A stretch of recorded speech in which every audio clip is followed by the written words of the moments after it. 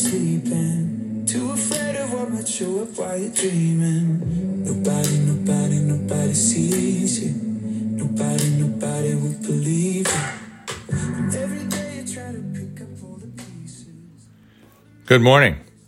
It's April 11, and welcome to Doing Life, daily devotions for finding peace in stressful times. This is the audible companion of the book of the same name. Today's topic is hopeless. Father, if you're willing, take this cup from me, yet not my will, but yours be done.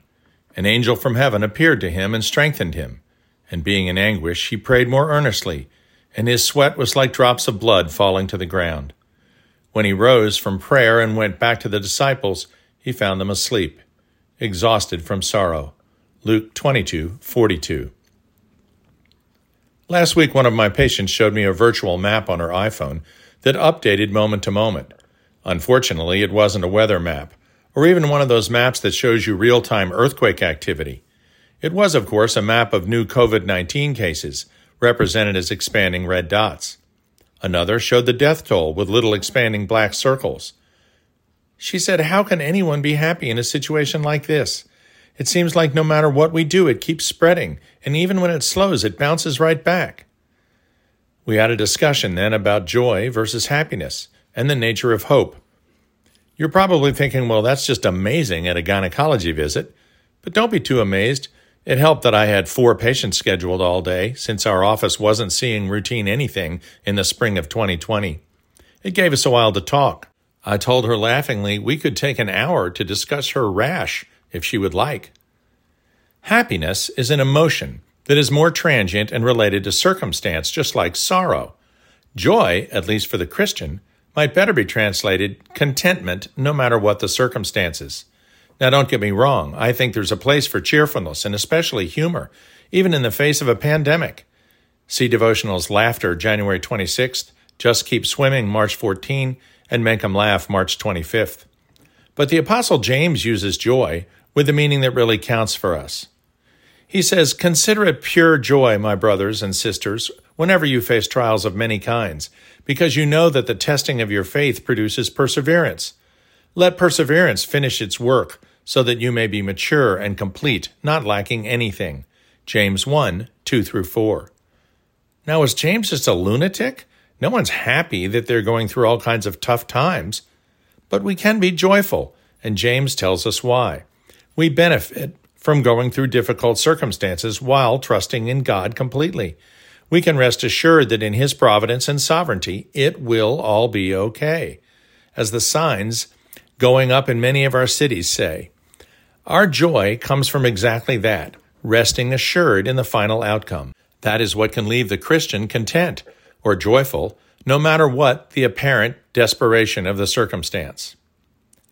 Hopelessness means that there is no way out. Whatever horror, whether war, pestilence, or natural disaster, fearing you cannot be saved in that situation renders you hopeless. Jesus' followers were both unimaginably sad, scared, and feeling hopeless on that Saturday after the crucifixion. They had the Lord's words, but they didn't understand. We've talked about fear before. Fear is really the emotion attached to something that hasn't happened yet. On that Saturday, they feared they'd lost Him forever. They feared that all the good He had done in just 3 years would now amount to nothing. They feared that they'd been wrong, that Jesus was a good man, a good teacher, but not the Messiah after all. The difference for Christians is that we already know the end of the story. We have the resurrection in the rearview mirror, and that changes everything. Christ told us not to fear the one who can kill our bodies, but only the one who can capture our souls. If we've accepted Christ already as our Lord and Savior, the devil has no real power over us. If we can't be torn away from Christ, then we're already victorious over death. In other words, it just isn't possible for the Christian to be truly hopeless. It is possible for us to be very sad. The disciples were very sad and afraid. They undoubtedly prayed in their anguish. The resurrection hadn't happened yet for them.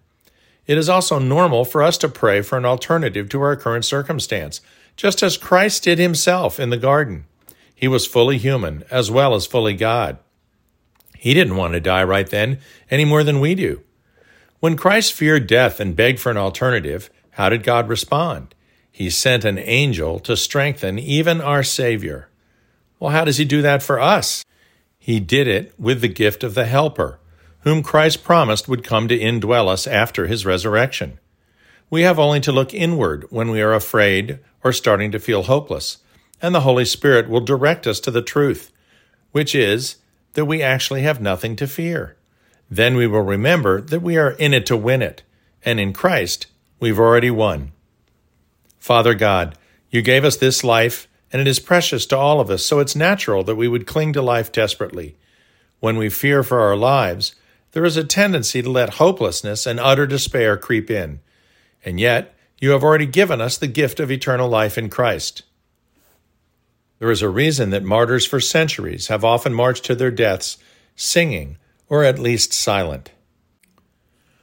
The hope that gives us that contentment, that joy, even during every type of trial, cuts through the momentary panic and fear and lifts us to remember the one certainty. As that old janitor in Denver taught us earlier in the year, in the final analysis, Jesus gonna win. Amen.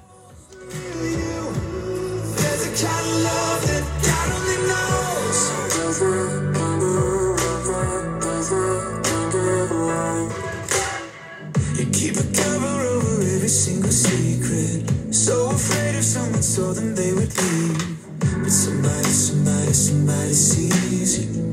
Somebody will never leave you. God only knows what you've been through. God only knows what they say about you. We'll see you tomorrow. Knows how it's killing you. But there's a kind of love that God only knows.